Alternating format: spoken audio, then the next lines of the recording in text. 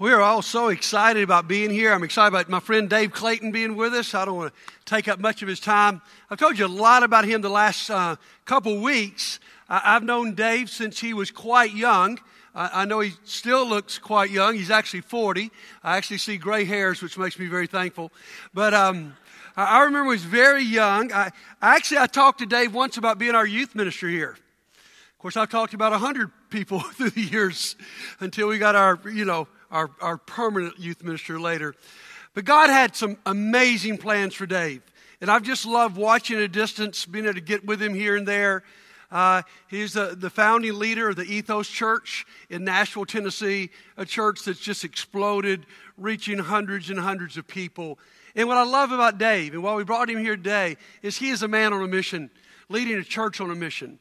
And it's going to bless us greatly. Now, I do want to remind you that Dave preaches in church that meets in a bar, all right? So things are sort of loose there. So could you please just loosen up and welcome Dave in a big way to Landmark this morning?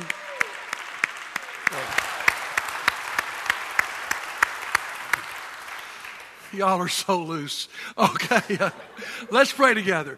God, we thank you so much for this morning, God, for the things we've already been learning. Lord, that Bible class was worth the whole week, God. I just took 7 pages of notes, just practical things. So, Lord, I'm so excited about Dave being here and what he's communicating to us, Father. And, Father, that he's not just communicating information, Lord. He's actually living this, and his church is living this out. And, Lord, I know as a church that we're a church on a mission. I feel like Paul, who says to churches, you're loving, but you need to love more and more. And, Father, we're on a mission, but we want to be more on a mission. And so, Father, today, bless Dave. Pour your Spirit into him. Help us, Father, to be good listeners and even better appliers, Father, so that more and more people might come to know your Son. Thank you today that we're going to be reminded of what's really important. Bless my friend and use him. I pray in Jesus' name. Amen. Thanks. Hey, good morning. What a gift to get to be here. You know, Buddy, you're so kind. I met Buddy when I was in college. He came and spoke at an event that I was at. And I don't know if you've gotten used to this or not because you get to hear him teach every week. But I remember sitting there in college just hearing him share the scriptures so powerfully yet simply. And I thought, man, I want to know this guy. And so over the years, I've admired him. And then over the last 8 or 9 years, we've gotten to become friends. And just such a gift. And so, you know, the Bible says give honor where honor is due. Could we just take a moment and just honor just who he is, the ministry, week after week after week. Such a gift. I want to invite you to open up your Bibles to Mark chapter 2. You know, Buddy called and asked if I would just come and talk about what it looks like to live on mission with Jesus, to share our faith with others who don't know Jesus, evangelism, whatever term that you would have. And so that's what we're talking about today, and then again this evening and on Tuesday night as well. And so we'll just kind of keep building on that theme. As you're turning to Mark chapter 2, I want to give you just a little bit of context for who I am and where I come from. My wife Sydney and I, we've been married almost 17 years. We've been together more than 21 years. So we dated for a while, then got married. We have 3 boys, Micah, who just turned 11, Jack just turned 9, and Judah is about to turn 7. And they're just the joy of our life. Typically, we love to travel as a family, but couldn't make it work with school schedule this time. So I'm honored to get to be sent by them to come be with you. You all have been a real gift. But about 13 years ago, Sydney and I, we felt called by God. We were in our mid-20s at the time, and we felt called by God to plant a church in the heart of downtown Nashville. And to be really clear, we didn't know any church planters. We didn't know what that was, you know. We didn't have any context, but we just sensed that God was inviting us to step out in faith and to begin reaching a generation in the city that did not yet know Jesus or maybe wandered away. And so we started a church that meets in a bar/music venue in the heart of the city.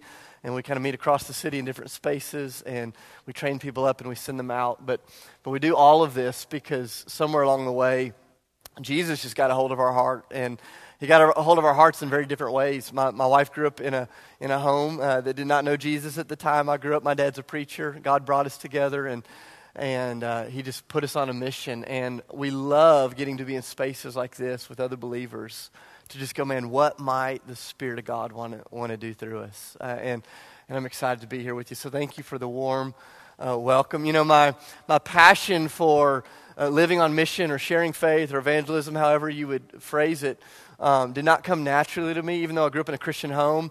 It wasn't until I was about 16 years old where God began to reveal to me that although there was this desire to live out my faith, I was scared to death to do it. I didn't know how to do it. And so when I was 16 years old, our church hired this new youth minister. He was fresh out of college. He was passionate. He was idealistic. His desire was to see high school students reach their high school students, friends for Jesus. And so he'd get up on Wednesday nights and he would preach these sermons that were like one part WWE wrestler, one part motivational speaker, one part theologian. I mean, he was just red hair, on fire. He'd get up and he'd yell at us for an hour about Jesus. We loved it. And then he'd send us out and I'd get all stirred up to share my faith. And then I'd go back on Thursday morning to my pagan high school. And I thought, there's no chance I'm sharing my faith here. And maybe you've been there before, where someone talks about living on mission with Jesus, and you like the ideal of it, but in reality, it just feels impossible. And so he'd get up and he'd preach every Wednesday night, and a few months went by, he realized it wasn't bearing much fruit. And so he decided he needed to add a practical element to it. So on Friday nights, he started hosting these events. We'd do something fun. We'd go to a hockey game or a baseball game, or we'd have a beach party. We'd do something. And he'd say, hey, your only requirement to come to the Friday night event is you have to bring a friend with you that doesn't know Jesus.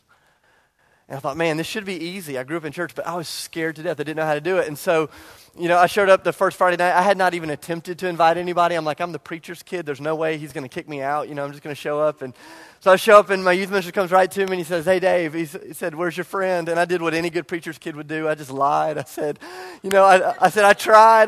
They said they were going to be here. They ghosted me. They didn't show up. And I don't know that he believed me, but he let me off the hook.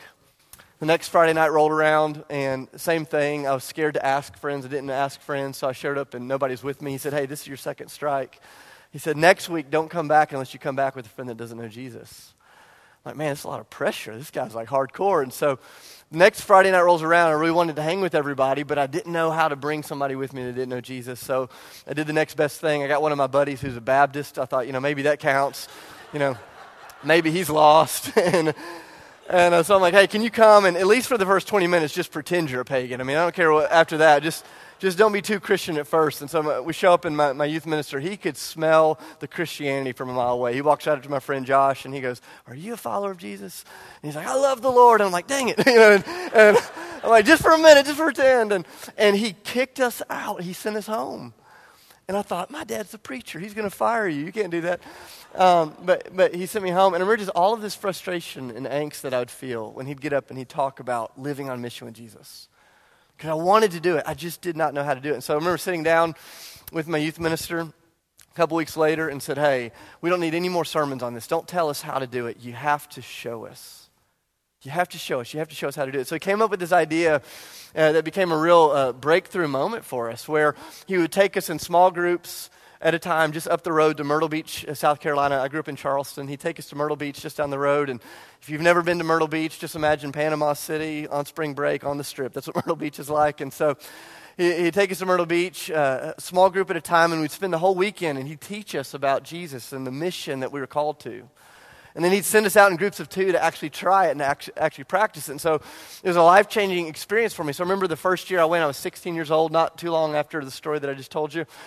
And he had taken me with a group of my buddies, and we get to Saturday night. He'd been just pumping us full of information for 2 straight days, and it was time to go live it out. But before we did that, we walked down the street about 9 o'clock at night to this gas station, me and my youth minister, to get some snacks for the rest of the group. And we walk into this gas station. It's lively on a Saturday night there on the Strip in Myrtle Beach. And as we're there picking up snacks, this young couple walks into the convenience store in their early 20s. They were Myrtle Beach through and through. They were terminally sunburned. They'd been drinking since 9 a.m. They walk into the place. They make a big kind of loud announcement that they're there. Everybody notices them. The young man, he walks between us. He goes to the fridge. He gets a big case of beer. The girl that he's with, she goes to the aisle on the other side of the store, kind of away from us. And this is Sunday morning, and there's kids in the room, so I'm going to tell this story in code. You can kind of read through the lines. But the girl on the other side, she holds up this large box of things that people use to prevent diseases in certain scenarios. And so she holds it up, and she goes, hey, is this good for tonight? And makes a big scene, and the room felt about as awkward as it feels right now in this space. And she tosses them to her boyfriend. He walks up to the counter with the beer and that box of said things. And she walks out to the car. And my youth minister looks at me and said, "Now's your chance." And I'm like, "Now's my chance for what?" And he's like, "Now's your chance to do what we've been talking about, to share your faith." I'm like, "Buddy, I'm not sharing my faith with anybody in this gas station, especially not this guy tonight." And he said, "Okay, just stand back and watch as I go share." And so I remember standing back, just getting ready to watch this dumpster fire unfold, and he goes up, and my youth minister, who's in his mid-20s, I was 16, I looked like I was about 9 years old. My youth minister walks up, puts his hand on this guy's shoulder, this total stranger, and he said, "Hey, just saw what you and your girlfriend are up to. Know you have big plans for tonight." He says, "But if I could just interject for 1 minute." He said, "If you would consider changing your plans, if you'd come back to the hotel with me and my buddy Dave," so now I'm roped into it. He says, "If you'd come back to the hotel with me and my buddy Dave, we would give you something tonight that would satisfy you in ways that she could never satisfy you." And as he's saying it, I'm thinking, this guy doesn't think we're offering the gospel. I'm like, this isn't going well. And I'm trying to get as far away as possible. And my youth minister, here's what he's saying about the time that he says it. He goes, "I'm talking about Jesus." And the guy goes, "I'm not into him either." And he leaves and walks out. And that was the moment I pledged I'll never share my faith again. Just total disaster. But I remember walking out of that gas station, and my youth minister looks at me and goes, "Wasn't that amazing?" And I'm like, "Bro, I don't think we were in the same planet. That was not amazing. That was terrible." And the Spirit of God used that moment of failure and something my youth minister would say on the strip of Myrtle Beach that night to open up my heart in ways that I just forever have given God thanks for. He looked at me and he said, "Dave, as long as you think it's your job to manage the outcome, you will never experience the joy of just walking in obedience on mission with Jesus. As long as you think it's your job to manage the outcome, like how they respond, what they think, as long as you think it's your job to control the conversation, look for the perfect opportunity." He goes, "If you think it's your job to manage the outcome, you will never experience the joy of just walking in obedience on life of mission with Jesus." And I don't know how to explain it, but God used that failure, and he lit this evangelistic fire kind of in me. And I want to be very clear, in no way am I an expert. I'm just a fellow experimenter, a brother in faith going, man, I believe God has more for us in this. And what I've found in my own journey and in so many followers of Jesus is a lot of us, we spend our whole lives living in what our church likes to call the evangelism guilt cycle. And the evangelism guilt cycle goes something like this. Maybe you've experienced it. It starts in this first place of, I know I should be sharing my faith. You hear the sermons, you read the books, you see the podcast, you hear the testimony at the conference. I think there's something in us the longer in church we know we should be sharing our faith. But the next part of the cycle, part two, is it's not just that I know that I should be, it's that I don't know how to do it. And so that's what I was feeling as a 16-year-old. It's what I still wrestle with as a 40-year-old. I know I should be, but I don't always know how to do this. I don't know what to say. I don't know when to say it. I don't know where to say it. I don't know what to do. Which leads us to the third part of the evangelism guilt cycle. So I'm scared to try. I'm scared I'm going to fail. I'm scared I'm going to make it worse. I'm scared I'm going to drive them farther away from faith. I'm scared I'm going to mess things up in my family. Maybe you felt that before. Which leads you to the fourth part of the cycle is so I don't try. Or I won't try. But I know I should. And a lot of us, we just live in that perpetual cycle. I know I should. I don't know how. I'm scared to death, so I'm not going to try. But I know I should. And we keep going back. And so somebody like me stands up and they share a testimony or they share the story of living on mission. And we have these competing emotions in us of both, man, I know I was made for that. So we get excited and yet fear and trembling and we kind of shut down. And if we're not careful, we just become a big community of pretenders. We go, man, I know we should be doing this, but how do we do it? And here's what I believe is that sharing our faith is ultimately not just about sharing information. It's about making an introduction to the only person that could change anyone. That sharing our faith is how do we bring people into relationship with the one that we know, that we love, that has changed us. And the greatest barrier to making that introduction of faith, it's not how much you know or how little you know. It's not your friend's background or their barriers of faith. The greatest barrier for introducing somebody to Jesus in faith is fear. And so this morning, just very practically, I want to look at one of my favorite stories out of Mark chapter 2. And I just want to look at what it takes to break us through that wall of fear. What breaks us through this guilt cycle that so many of us live in. I love the way that it starts. Mark chapter 2, starting in verse 1. This is the word of God. It says this: a few days later, when Jesus again entered Capernaum, the people heard that he had come home. I just love thinking about that. Like, how'd they hear? This is before the internet. They didn't see it on social media. They heard from a friend of a friend. Hey, he's back. Who's back? The miracle worker, the healer, that great teacher, the prophet. I don't know who they thought he was at this point, but hey, he's back. And you can just imagine word is spreading through the local high school. It's spreading at the local fishing dock. It's spreading in the local business place and local home.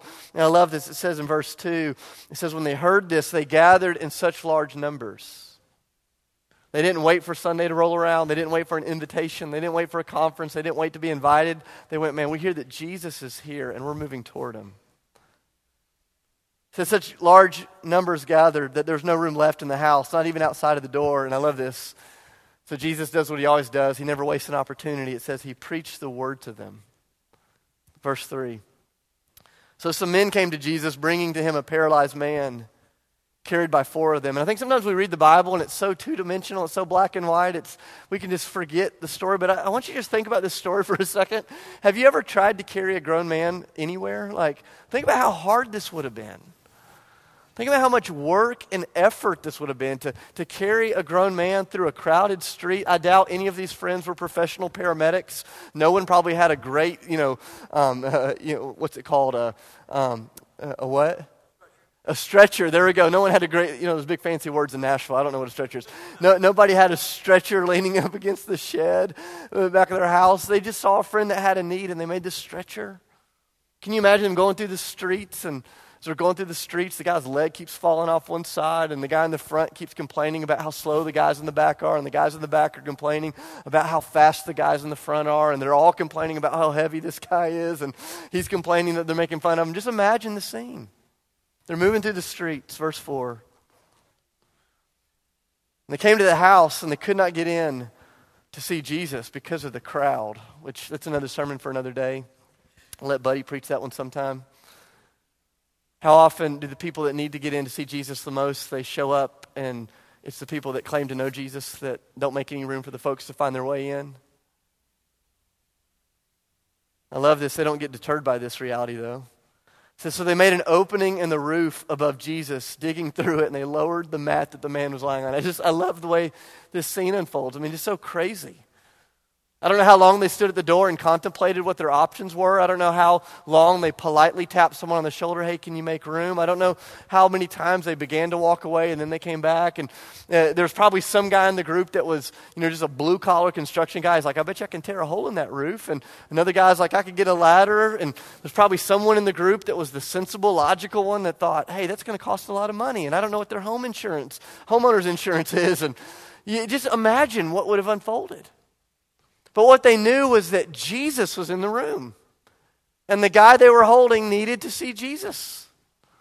And so no barrier, no hardship, nothing in front of them was going to stop that. I love this verse 5. And so when Jesus, they tear open a hole in the roof. The dust is falling in, the boards are falling in, a brick falls in, hits a kid. There's all sorts of commotion. All this stuff's happening. Verse 5, and when Jesus saw whose faith, my church talks back to me, help me out. When Jesus saw their faith, whose faith? Whose faith? The friend's faith. When he saw their faith, he turned and looked at the paralyzed man and said, son, your sins are forgiven. Did you know that Jesus is not just responsive to the repentant heart of a sinner, but Jesus is also moved by the faithful friends who bring sinners into his presence? And he looks at him and he goes, man, I see what you guys are after. And then he turns to this guy. The story keeps going like this. Verse 6 says, now there's some teachers of the law that were sitting there thinking to themselves, why does this fellow talk like this? This is blasphemy. Who can forgive sins but God alone? But immediately Jesus knew in his spirit that this is what they were thinking in their hearts. So he said to them, why are you thinking these things? Which is easier, to say to this paralyzed man, your sins are forgiven, or to say, get up, take your mat, and walk? I love, that almost feels like a trick question. It's like when your professor in college would ask a question and no one wants to answer because they're scared they'll get it wrong. Jesus goes, what's easier? To tell him that his sins are forgiven, or to tell this guy to walk? And every human being in the room is going, well, it's probably easier to just say out loud, your sins are forgiven. But Jesus knew it was far more challenging to make a sinful person right with the holy God than it was to fix a sinful person's legs. Jesus looks at this situation because the easiest thing to do is fix this guy's legs. He goes, but to fix his heart is going to cost my life. Jesus knew that he could say something so quickly because of what he was going to do later, which would be so costly on the cross. So he asks this question. He says, what is easier? I love this verse 10. He says, but I want you to know that the Son of Man has authority on earth to forgive sins. He looks out at these Pharisees. He says, I want you to know. He said, I want you to know that I have the ability to make you right with God. I want you to know that I can forgive, that I can heal, that I can redeem, that I can cleanse. And in order for you to know, let me do something in his life. So he turned in verse 11. He looked at the men. He said, I tell you, get up, take your mat, and go home. He got up. He took his mat. He walked out in full view of them all. And this amazed everyone, and they praised God, saying, we have never seen anything like this. Look back at verse 5, though. When Jesus saw their faith, he said to the man, your sins are forgiven. When he saw their faith. There's so much we could dig into in the story, but there's just two things that I want us to think about this morning as we ask the Spirit of God to help us break through that barricade of fear that keeps so many of us from living into the mission that God's called us to. If you take notes, the first is this. The first thing that moves us through that barricade of fear is just clarity about who Jesus is. It's just clarity about who Jesus is. His beauty, his brilliance, his kindness, his compassion, his strength, his uniqueness, his deity, his nearness, like all of these things that make Jesus Jesus. Wherever there is a spirit of evangelism, there is clarity about who Jesus is. And where there is no clarity about Jesus, there is no commitment to evangelism. We don't know a lot about these guys. We don't know where they went to school. We don't know what synagogue they were a part of. We don't know what their theology was. We don't know what they knew about the Old Testament books of the Torah. We don't know any of that. But what we know is they had clarity about Jesus. When they heard Jesus was in town, they knew that Jesus was capable of changing their friend, and they knew that Jesus was willing to change their friend. And so in faith, they said, we're going to show up and we're going to do whatever we've got to do to get our friend at the feet of Jesus. There's clarity about Jesus. It breaks us through the wall of fear. Think about years ago, there's a woman in our church. She had a really difficult story. And in fact, so many of her parts of her story I don't even want to share publicly, but she was abused and wounded and hurt and trafficked by her own family. Years just living in the prison of that lifestyle is so terrible, so hard. But in her late 30s, someone introduced her to Jesus, just laid her at Jesus' feet. Jesus began to heal, to restore, to touch her life in unbelievable ways. And she became this incredible evangelist in our church. And it was amazing because in those days, she had so little knowledge of Christianity. She had so little knowledge about the Scripture. She had so little knowledge about the Old Testament. You could ask her, hey, who's Moses? She'd go, he's in the Bible. That's about all I know. Who's Abraham? He's in the Bible. What's the difference between the Old Testament and the New Testament? She had no clue. But do you know what she had clarity about?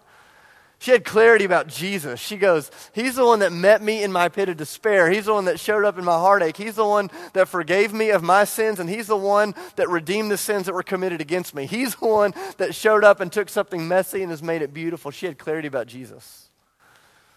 And she became a great evangelist. She'd bring all of her friends from really crazy lifestyles to church with her, and she'd a lot of times trick them to show up with her. She'd say, hey, I'm going to this bar downtown, and we're going to be with a bunch of cool people singing. You want to come with us? And everybody's like, yeah.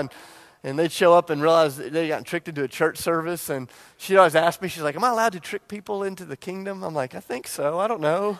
I'm not sure. I haven't found a verse about that one, But she would show up with her friends, and so this one night, she shows up with a friend, and we're having baptisms. And baptisms are one of my favorite moments. We bring out these horse troughs, and we fill them up with water, and all the kids gather around the horse troughs, and they're splashing, and they're singing, and people are dancing and cheering. And it's like Titans Stadium whenever we're actually winning. I mean, it's exciting.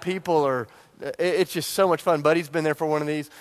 And I remember that night we're having baptisms.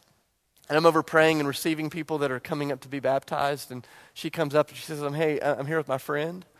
My friend, she's been a practicing witch. And I'm like, I didn't even know that's still a thing. And she said she's been a practicing witch and she just gave her life to Jesus. I said, oh, when? She said, about 30 minutes ago. Like, wow, tell me about this.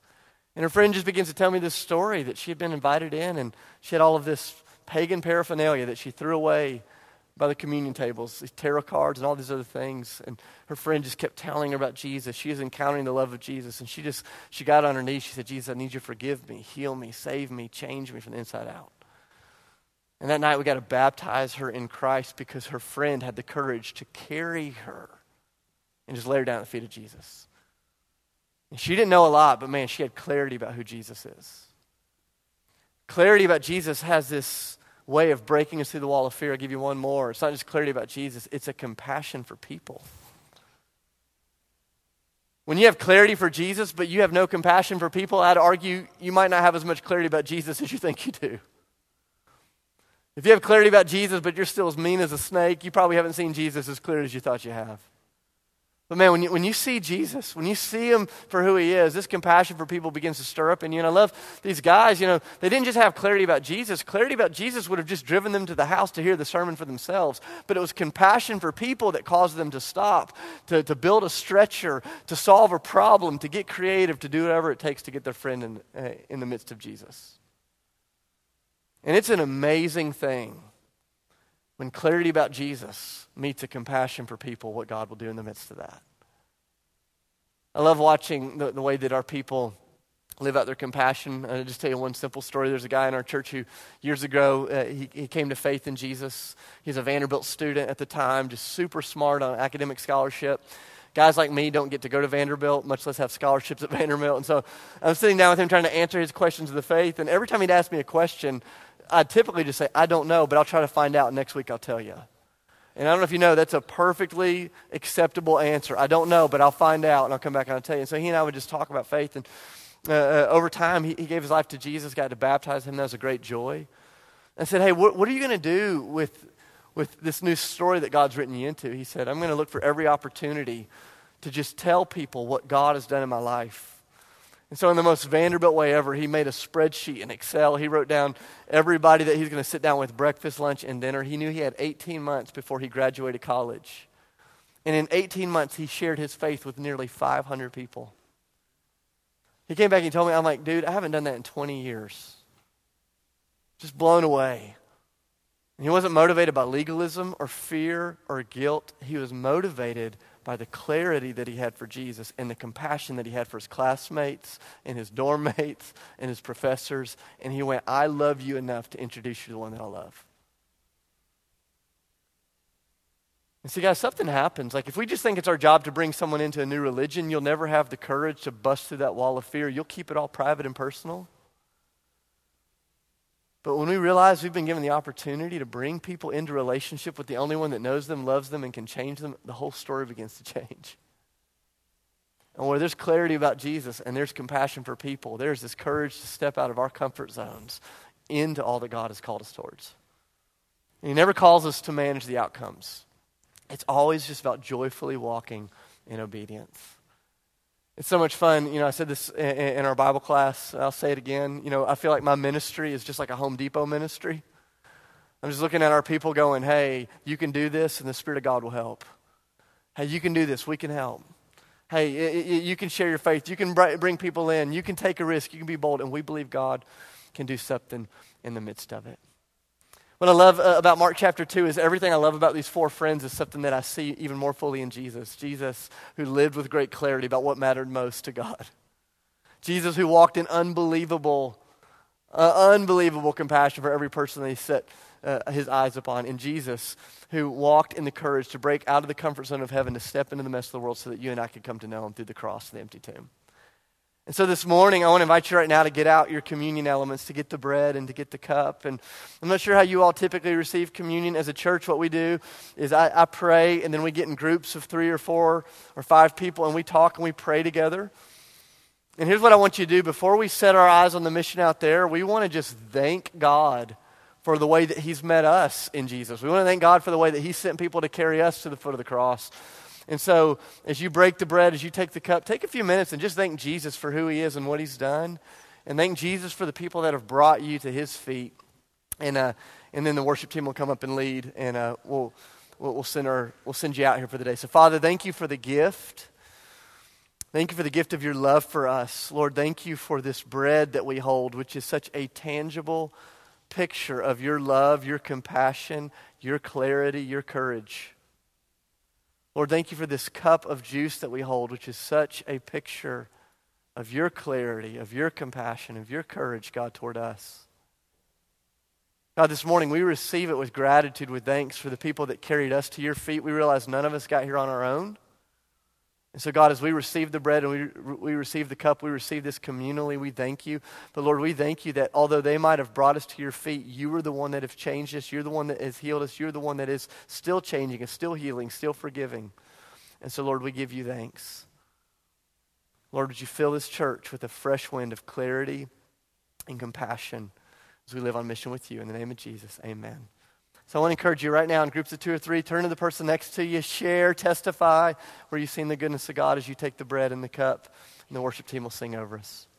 I want to invite the ministry leaders and shepherds and their spouses to make their way up front. And I just want to give you a moment if you want to receive prayer for anything. This morning at the first service, we just said, maybe you need prayer. Maybe you're the one that needs to be carried to the feet of Jesus this morning, and you need it for yourself. You're ready to be baptized, to make a decision of faith. This is a great time to come forward and to make that step to receive those prayers. But for the rest of you, what I would encourage you is if you have somebody in your life, friend, family member, coworker, neighbor, that they need to be carried into the presence of Jesus. This is a great time to come receive prayer on behalf of somebody that you love. And so the worship team's going to sing and lead us in a time of worship. But if you want to receive prayer for yourself or on behalf of anybody else, come up and receive prayer now. So, Father, we love you, and we just thank you. It's great that we get to pray, but it is amazing that you hear these prayers, that you respond to these prayers in faith. And Lord, we don't exactly know when or how or what you're going to do in response to these prayers, but Lord, we come to you in faith. And so this morning, whether it's a personal response from us toward you, or it's a response on behalf of somebody that we love, Lord, would you give us the faith to get out of our seat, to come up front, to receive what only you can give us. In the name of Jesus, I pray. Amen. So I invite you to come down, receive prayer for yourself or on behalf of someone else as we worship.